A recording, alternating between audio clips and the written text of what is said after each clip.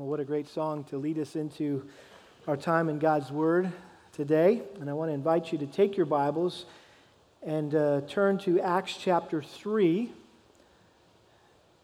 and verse 19. Acts chapter 3, verse 19.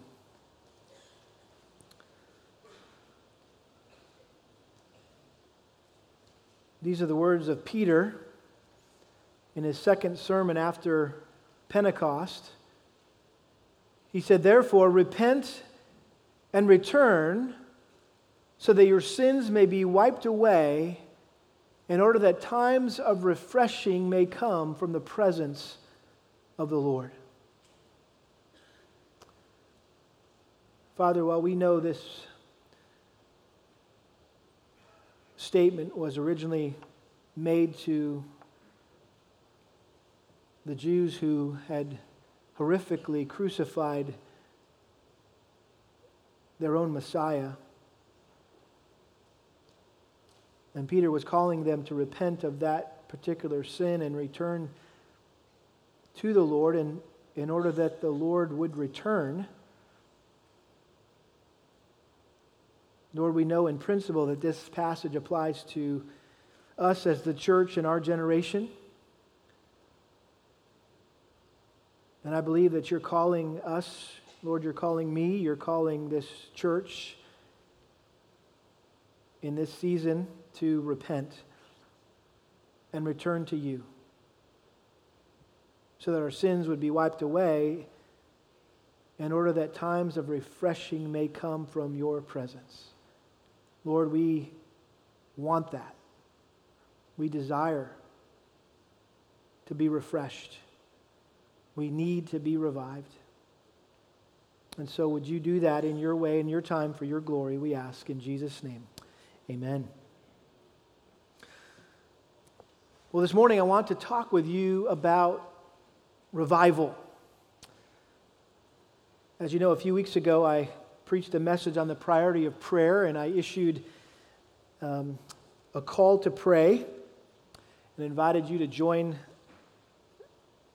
in a special season of prayer for spiritual revival and renewal in our personal lives and in the life of our church. And since then I've been doing some reading and thinking and praying about the subject of revival. I thought it would be helpful and instructive, important for us to consider what the Bible says about revival. Because from my perspective, it seems that not many in conservative evangelical churches like ours talk much about revival these days, except for the periodic appeals from Christian leaders and organizations to pray for revival in our nation. In light of its continued moral decline, there's constant appeals within Christendom about praying for revival in America, which is good and right to pray and to pursue. But apart from a national revival, I think the concept of revival has been confused and abused by the church in recent years to the point that it has some negative connotations. I mean, if you come from a more traditional, particularly Baptist background, revivals are typically equated with an annual church event where a guest evangelist comes into town and preaches a series of hellfire and brimstone, fiery sermons in a stadium or a big tent meeting, as they're often called. And really what these are is nothing more than an evangelistic rally. It's targeting unbelievers, and it's sharing the gospel and calling sinners to repentance, which again is a good thing. If you come from a Pentecostal or charismatic background, revivals are often associated with large gatherings of people who supposedly experience supernatural signs and wonders, like speaking in tongues or getting slain in the Spirit, getting knocked to the ground and shaking uncontrollably or laughing hysterically or jumping up and down or chanting or barking like a dog or even vomiting, and all manner of wackiness, even things that I would consider borderline demonic. Is this really, should we really be attributing these things to the Spirit of God? This seems more like Satan and demons than anything remotely close to what the Bible teaches about revival. But that's the Holy Ghost revival that we see people talking about and promoting. You may be familiar with some of these revivals in recent years. The Toronto Blessing was one in 1994 at the Vineyard Church that's there, located near the Toronto airport. There was an outbreak of the Spirit, as it was claimed, and went on for months. And the Toronto Blessing, and that's where the laughing and the barking and all that kind of stuff came from. And they said that this was all an evidence that the Spirit of God was, baptizing us and anointing us. And back in 95, you may remember the Brownsville revival, the Brownsville Assembly of God in Pensacola, Florida. And then maybe most recently, the one that made the news, probably more than any of these others, was the Lakeland revival. Remember that one? There at the Ignited Church in Lakeland, Florida, there was a controversial evangelist named Todd Bentley who preached there for a number of months and healed people, and he had some pretty unorthodox methods of healing people. He would actually slap people across the face. He'd actually karate kick them to the floor, and these were just some kind of crazy things that were being done in the name of revival. And so these so-called outpourings of the Spirit, marked by all sorts of weird, ecstatic, emotional, and physical phenomenon, have been clearly exposed as counterfeit revivals, which tragically leave people worse off after they're all said and done. And in many ways, they're like Charles Finney ministry back in the 1800s, when Charles Finney would come through a region, particularly the counties in New York, part of the New York state at the time, and would use all sorts of emotional tactics and manipulative methods to get people to respond by invitation to the gospel. And so all these people got saved through his ministry, and then when an evangelist would come through town after him, it was like everybody sat there in a stupor because they all thought they were saved, because they'd had this emotional experience, and so they called it the burned over area. That was not a compliment. And some of these places where revivals have broken out are really, to this day, those churches are just kind of burned out areas. And so I say that because the concept of revival has too often been misapplied by well-meaning traditional groups, again, equating it simply with an evangelistic rally, or it's been hijacked by the way out Pentecostal groups, and so we deem it safer just to avoid the subject altogether. I'm not going there because I'm not sure what I think about that. I don't think we're that kind of church, and I definitely don't want to be involved in that kind of stuff. And so we just don't talk about revival because we're really not quite sure what it is. We're pretty sure that's not it. And we know that's not it. And so, but do we know what it is? Well, the Bible has a lot to say about revival, which shouldn't be ignored and cannot be ignored. In fact, based on what the Bible teaches about revival, one could conclude that revival is a dominant theme in both the Old and New Testaments. From the numerous kings of Israel and Judah to the 7 churches in Revelation and everywhere in between, God confronted the issue of spiritual backsliding and provided spiritual awakening. And this seems to be a constant cycle throughout both the Old and New Testaments. And so the scriptures are clear that God's people are perpetually in need of revival. And so it's crucial for us to understand what it is so we can experience it personally and corporately. Because I think it is something that God desires for us to experience. And so this morning I want to attempt to tackle this huge subject by answering 3 questions about revival. And I'm not sure how far we'll get this morning, but we'll go as far as we can with the time we have remaining. But these are the questions that I want to attempt to answer. Number 1, what is the meaning of revival? What is the meaning of revival? Number 2, what are the prerequisites or conditions for revival? And then thirdly, what are the true marks of revival? What are the true marks of revival? So, all that to say, I want to consider what we're actually asking for when we pray for revival. Have you ever thought about that? Okay, we're praying for revival, but am I really sure what I'm even asking for? What are we actually asking for when we pray for revival? And how specifically should we expect God to answer our prayers for revival? In other words, what should we be looking for? What should we be expecting to happen? And so let's look at the first question. What is the meaning of revival? Now, before I give you a definition of revival, I want to take a look at some of the Old Testament references to revival, which will help us get an initial sense of the meaning of revival. And so hopefully you're ready to do a little Bible study this morning. And we're going to kind of work our way through some passages in the Old Testament to begin with that I think are very important that you actually see with me. And so don't just necessarily sit back and wait for me to get to what else I'm going to say. Let's look at these verses together, and let's let God's word speak to us before we actually kind of give it our own definition. Let's start in Psalm 71. Psalm 71.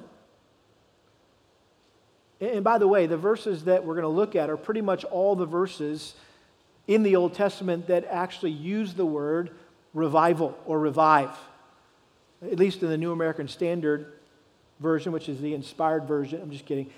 But in the version that I'm using, this is all the times that it's referenced.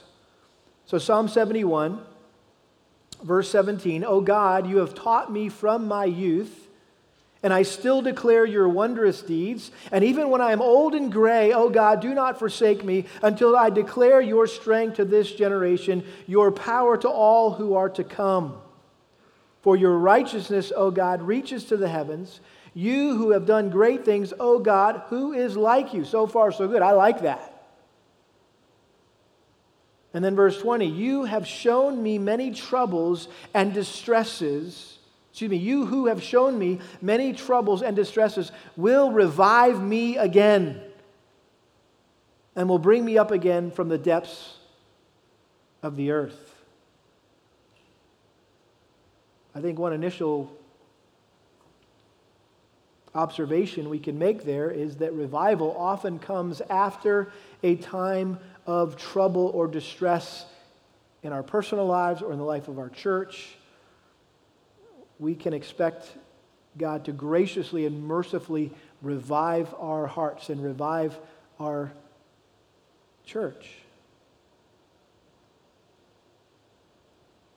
I'm sure that many of you, particularly those of you who are old and gray, as the scripture says, don't get mad at me, I didn't say it, God did, right?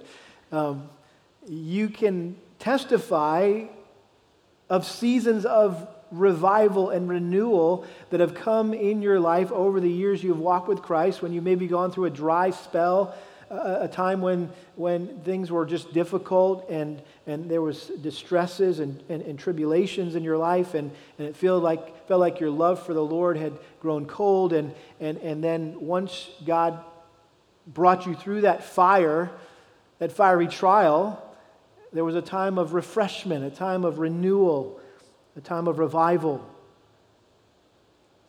Psalm 80 verse 17. Psalm 80 verse 17.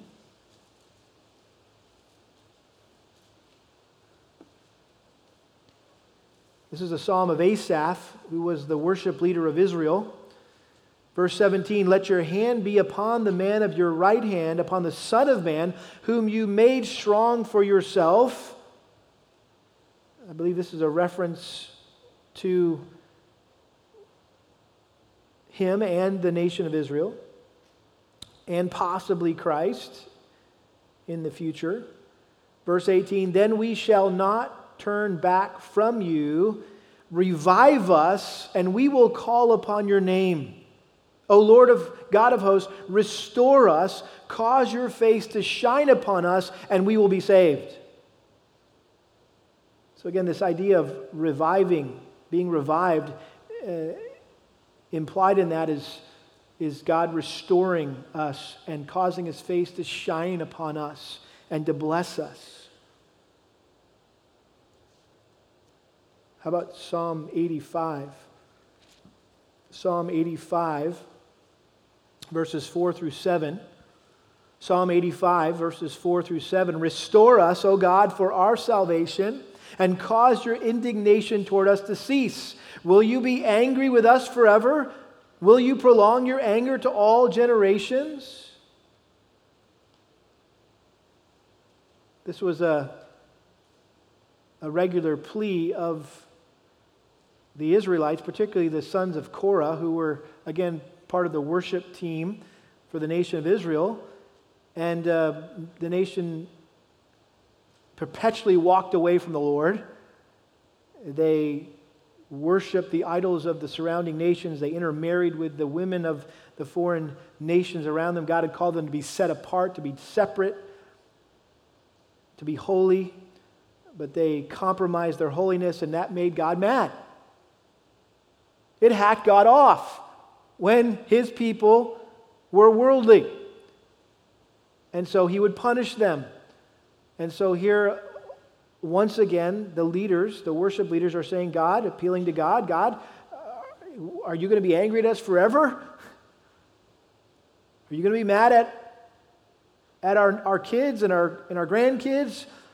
How about verse 6? Will you not yourself revive us again, that your people may rejoice in you? Show us your loving kindness, O Lord, and grant us your salvation. Again, after a season of sin, of backsliding, of falling away from the Lord, there is this plea for restoration, to revive us, that we would once again rejoice in you, that God would restore the joy of our salvation, that He would show us His love. Again, revival is God showing Himself to us in new and fresh ways, reminding us of His love, of His grace, of His mercy, of His forgiveness. And then turn to Psalm 119,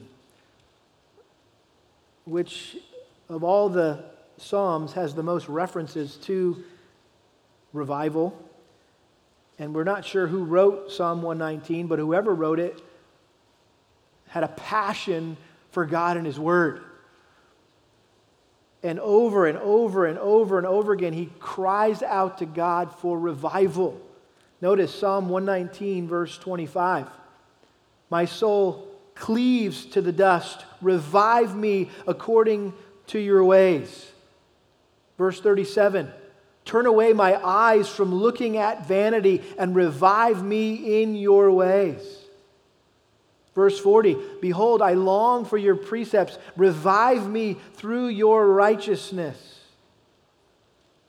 Verse 88, revive me according to your loving kindness so that I may keep the testimony of your mouth.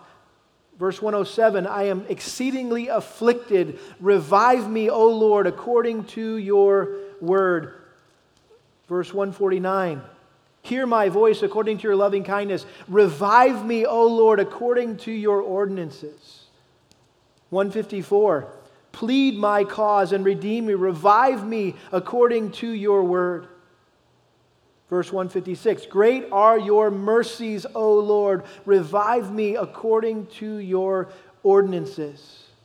Verse 159, consider how I love your precepts. Revive me, O Lord, according to your loving kindness.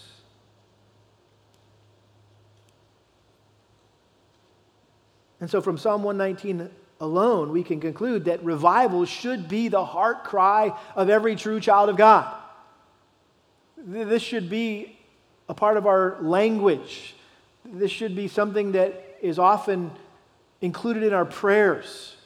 as we communicate with God. Again, the Psalms are simply prayers to God. And so this is something that we should communicate with God, this desire, this cry, this plea for Him to be merciful and loving and kind enough to revive us. How about Psalm 138? Psalm 138, verse 7. I love this. He says this, the psalmist, this is David. Psalm 138, verse 7. Though I walk in the midst of trouble, you will revive me. You will stretch forth your hand against the wrath of my enemies, and your right hand will save me. The Lord will accomplish what concerns me. Your loving kindness, O Lord, is everlasting. Do not forsake the works of your hands. And so as we'll see, the prayer for revival is a pleading with God to be faithful to His promises, to keep His promises to us. And to not forsake us, but to finish the work that He started in us.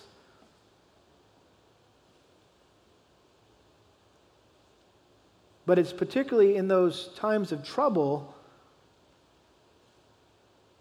where I think we're more prone to pray for revival, right? When everything's comfortable and cozy and cruising along just fine in our Christian life, we rarely pray for revival. It's in times of trouble, it's in times of distress, it's times of temptation, times of trial, times of persecution, times of depression, times of confusion, where we don't know which way to go or what to do or how we're going to get out of this situation, and we can't see what lies ahead, and we don't know what the future holds. These are times when we pray for revival. Psalm 143, verses 10 and 11. Psalm 143, verse 10. Teach me to do your will, for you are my God. Let your good spirit lead me on level ground. For the sake of your name, O Lord, revive me. In your righteousness, bring my soul out of trouble. And in your loving kindness, cut off my enemies and destroy all those who afflict my soul, for I am your servant. Again, this is the plea of a humble servant. Lord, I want to do your will. There are those who are coming against me, who are trying to thwart me from doing your will. Would you lead me on level ground? And for the sake of your name, O Lord, revive me. Listen, all of this talk of revival, this prayer for revival, this desire for revival, this hunger and thirst for revival, it's not about us. This is a foundational principle regarding what the Bible teaches about revival. It's not for the sake of us, it's for the sake of God. It's all about His name. It's all about His glory. It's all about His honor and fame. It's not so that we could get what we want. It's so that God could get what He wants. That's what this revival thing is all about.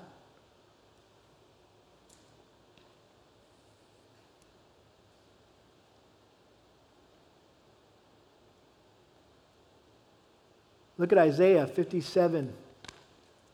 Isaiah 57:15. Just a few more references to look at here. Isaiah 57, verse 15. This is a good one. For thus says the high and exalted one who lives forever, whose name is holy. This is what God says.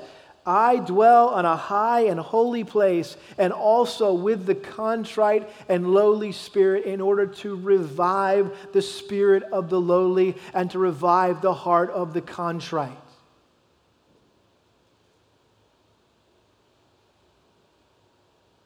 So here is the principle that we see throughout the Scriptures, that God is opposed to the proud, but He gives grace to what? The humble.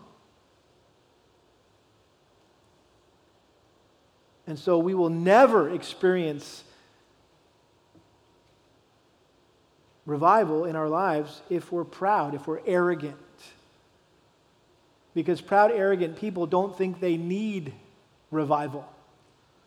There's no sense of helplessness and hopelessness. There's no sense of desperation. They're like, hey, I got this. No big deal. I can figure this out. I can do this. I can fix this. But revival comes when you come to the end of yourself and say, Lord, I don't know what to do. I can't fix this. You need to do something. You need to intervene. And so we're already answering the second question a bit. The prerequisite for revival is humility. That we would be broken and contrite before the Lord. How about Hosea? Hosea chapter 6. Again, right after the book of Daniel, we fall off into the minor prophets there. And so Daniel and then Hosea. Hosea chapter 6, verses 1 through 3. This is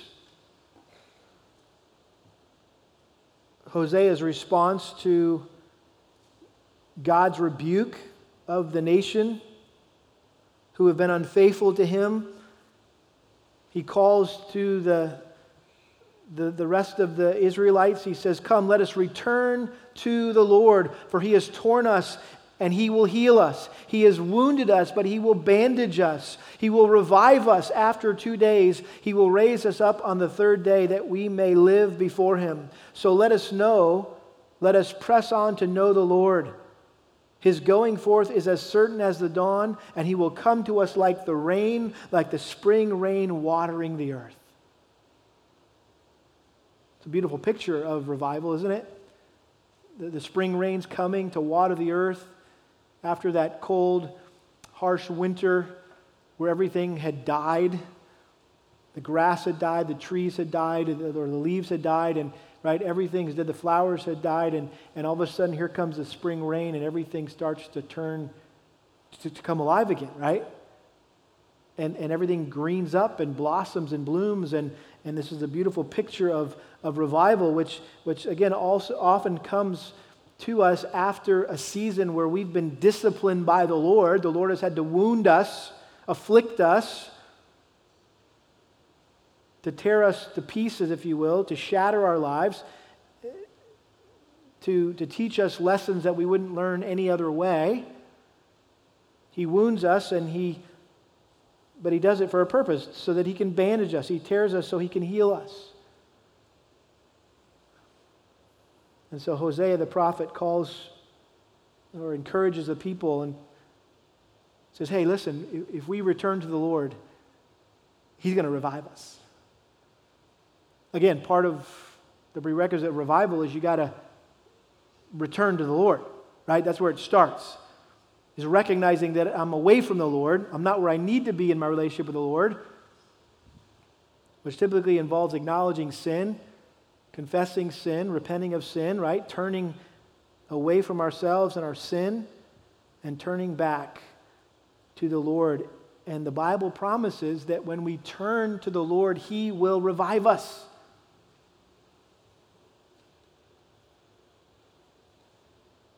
And then lastly, Habakkuk chapter 3.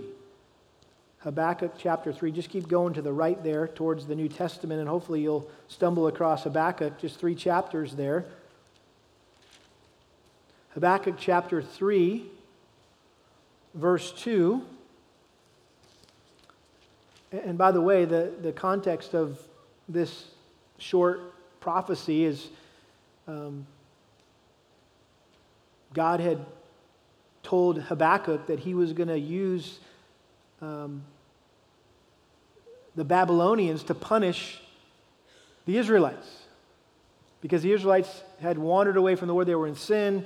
They were involved in idolatry, immorality, just like they always had been. And once again, they were back into that sinful slump. And so So God told Habakkuk, hey, I just want you to know that I'm sending the Babylonians to come destroy Israel and take them into captivity into Babylon.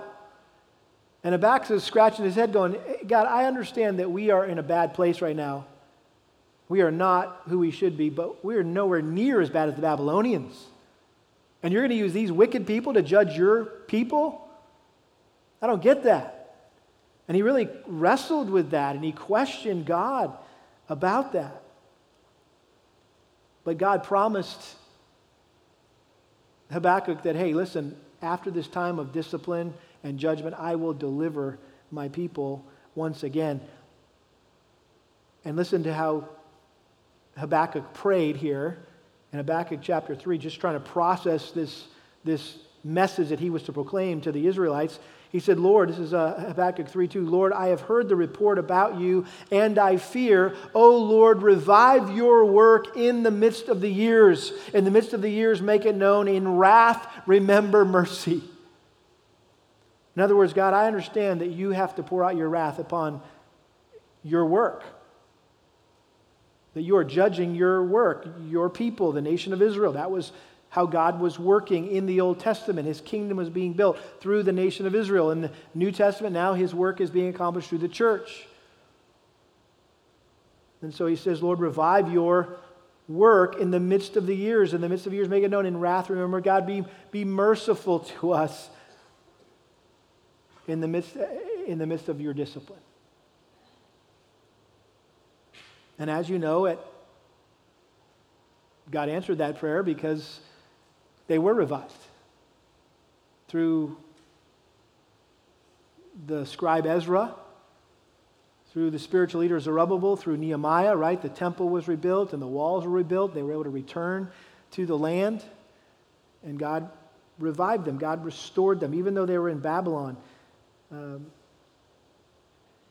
He exchanged their weeping for rejoicing and dancing and brought them back home and restored His work.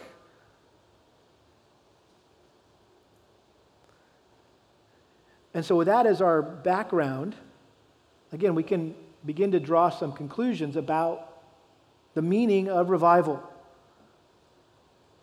Noah Webster, who lived in the late 1700s, early 1800s, wrote the first American dictionary, right? Webster's Dictionary.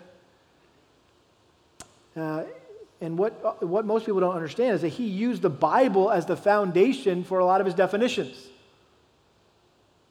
Some say he was the founder of Christian education. But according to Webster's Dictionary, here we go, ready? The word revive means to come or bring back to life or consciousness, to resuscitate, to come or bring back to a healthy, vigorous, or flourishing condition after a decline. And then he adds this, a stirring up of religious faith among those who have been indifferent. You can tell that guy was a churchman, right?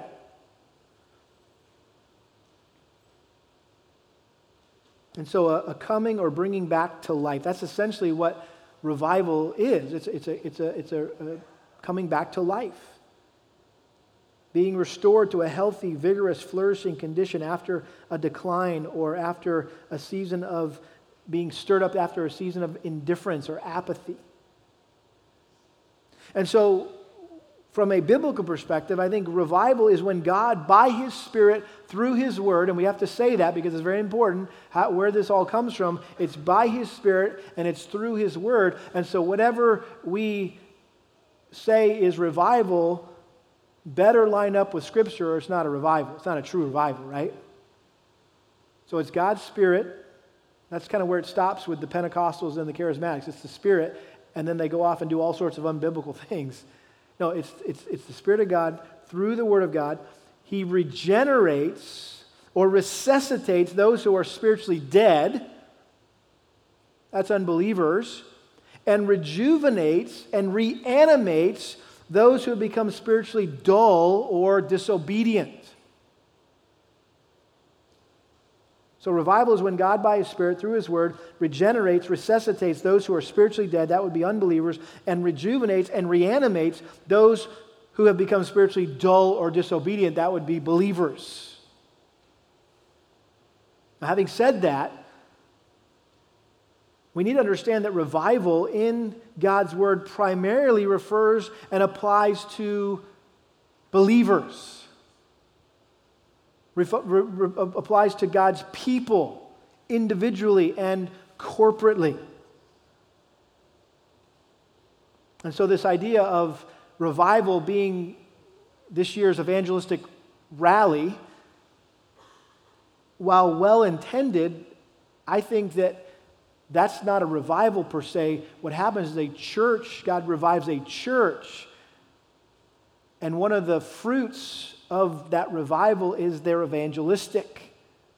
And they reach out. And God works a work in people's hearts in the community around them. And people begin to get saved. And so again, the focus of revival, again, is on God's people more than unbelievers and even more than the nation.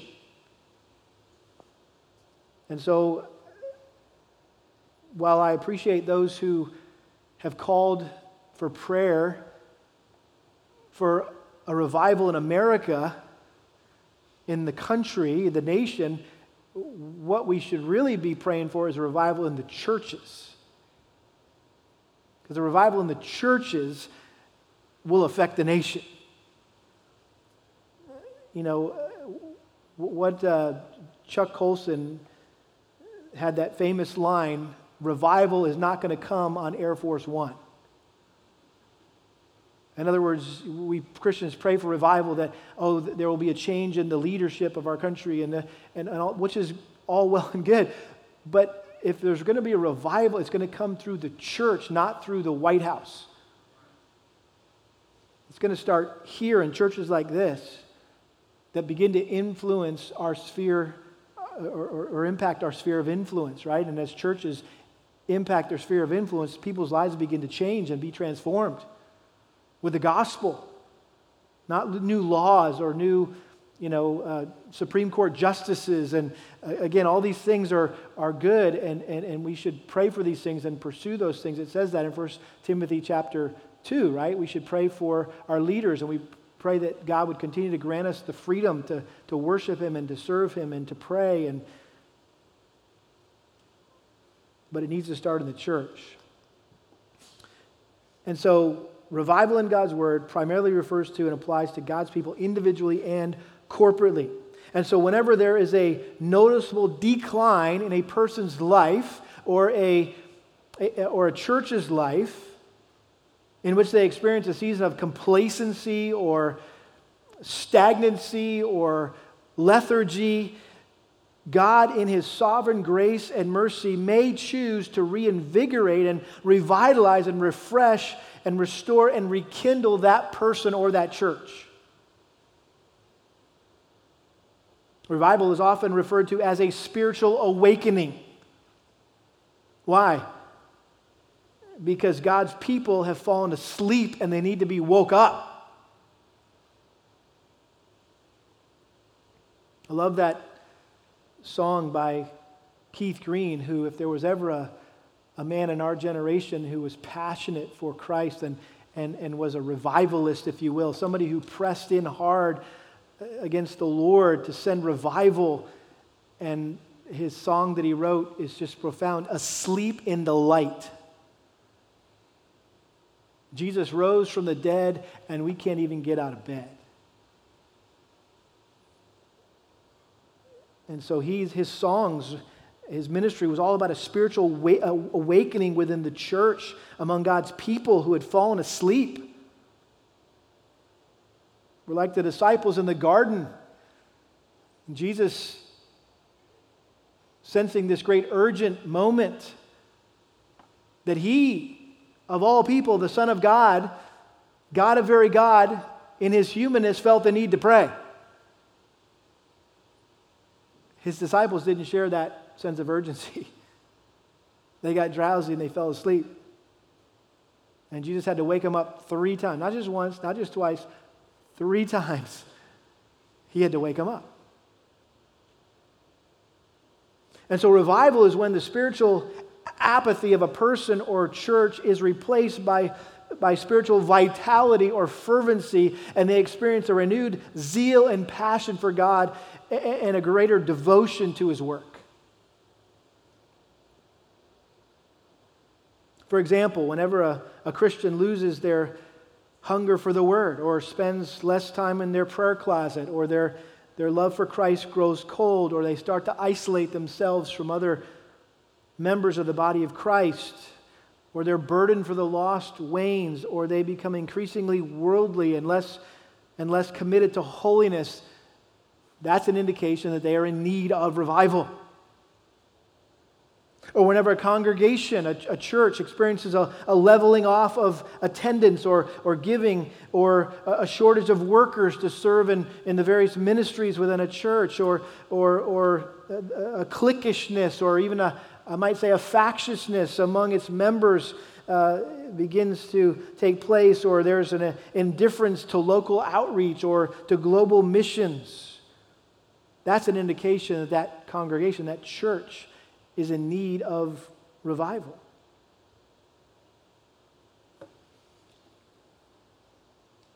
And so this definition of revival, this description of the need for revival, is derived from the biblical narratives in both the Old and New Testaments.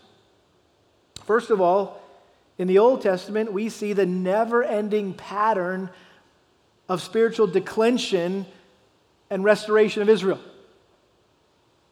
I mean, you know the history of Israel, right? The nation of Israel. It's an up and down, back and forth cycle of deliverance. God delivers them. Woohoo! And then they disobey, and they're punished. God grants them repentance, and He restores them. And that happens over and over and over again. It's a vicious cycle in the Old Testament. An evil king would rise to power and lead the nation astray from God, and God would send a prophet to warn the people to repent, or He would judge them, and that's typically what happened. They didn't repent, they wouldn't repent, and so He judged them.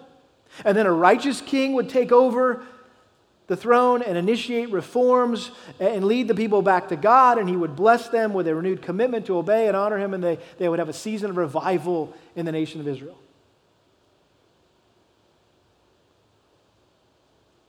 Probably the most well-known verse in the Bible, not just the Old Testament, but the entire Bible, probably the most often quoted verse when the subject of revival is brought up is what? Anybody know? 2 Chronicles 7:14. 2 Chronicles 7:14. Turn there, by the way. You need to see this if you're not familiar with where it is. I know you've heard this before. You may have even prayed this before. In 2 Chronicles chapter 7, verse 14, it says, "And my people who are called by my name, if they humble themselves and pray and seek my face and turn from their wicked ways, then I will hear from heaven, will forgive their sin, and will heal their land."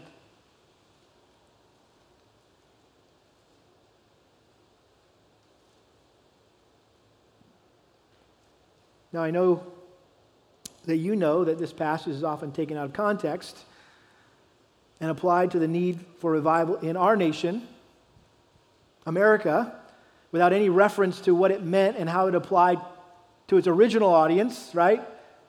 This is not necessarily our mail, this is Israel's mail. This was originally written to the nation of Israel, obviously, but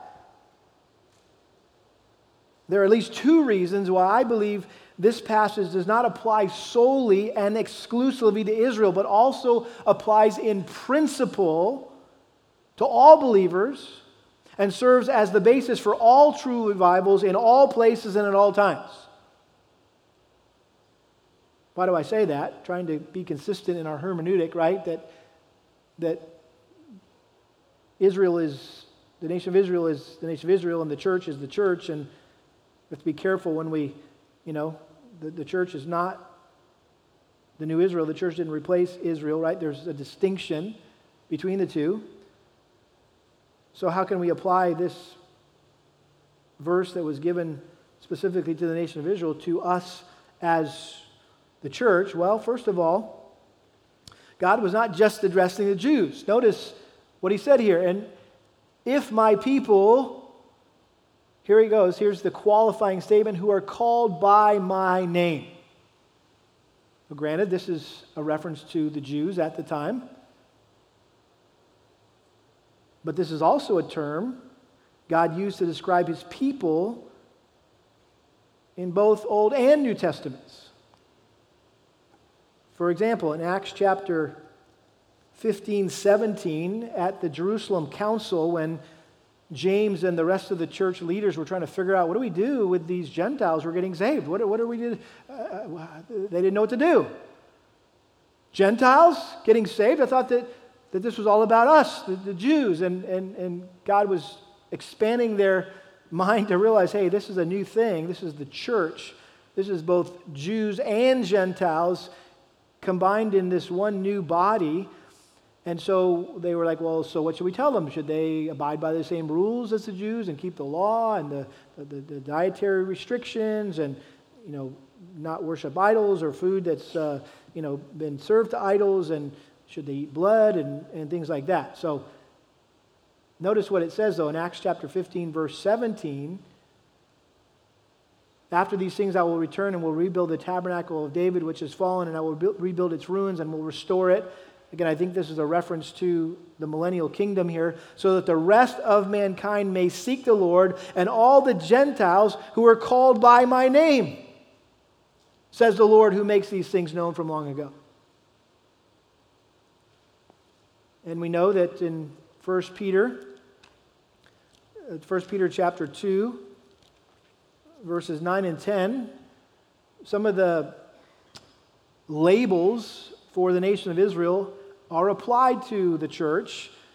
It says, you are a chosen race, a royal priesthood, a holy nation, a people for God's own possession. These were all terms that were used to describe the nation of Israel, particularly back at Mount Sinai. And so now the writer of Peter is applying those to the church, so that you may proclaim the excellencies of him who has called you out of darkness into his marvelous light. And so the fact that we also could be referred to and are actually referred to as the people who are called by his name, Christians, little Christs, if you will. I think in principle this passage applies to us. Secondly, the New Testament encourages Christians to go to school on the Israelites. We're to learn from their example. Romans 15:4, for whatever was written in earlier times was written for our instruction, so that through perseverance and the encouragement of the Scriptures we might have hope. 1 Corinthians chapter 10, verse 11. Now these things happened to them as an example, and they were written for our instruction, upon whom the ends of the ages have come. So if nothing else, 2 Corinthians chapter 7, verse 14 is an example of revival and what it looks like and what it takes to experience it.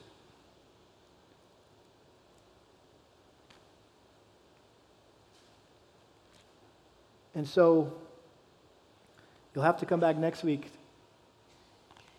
to see what that verse is all about in its context. But I think it will serve as a great example for us of what we should look for and what we should do in order to pursue revival.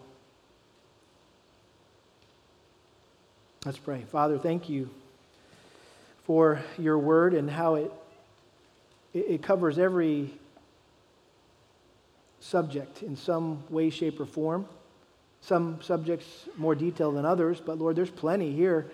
We just got started to see what your word has to say about revival. And so would you continue to work in our hearts and in the heart of this church, that you would revive us for your name's sake. Lord, we're not seeking some experience for us so that we can say this or that happened or I felt this or that. Lord, this is all about you receiving what you deserve, and that is glory and that is honor.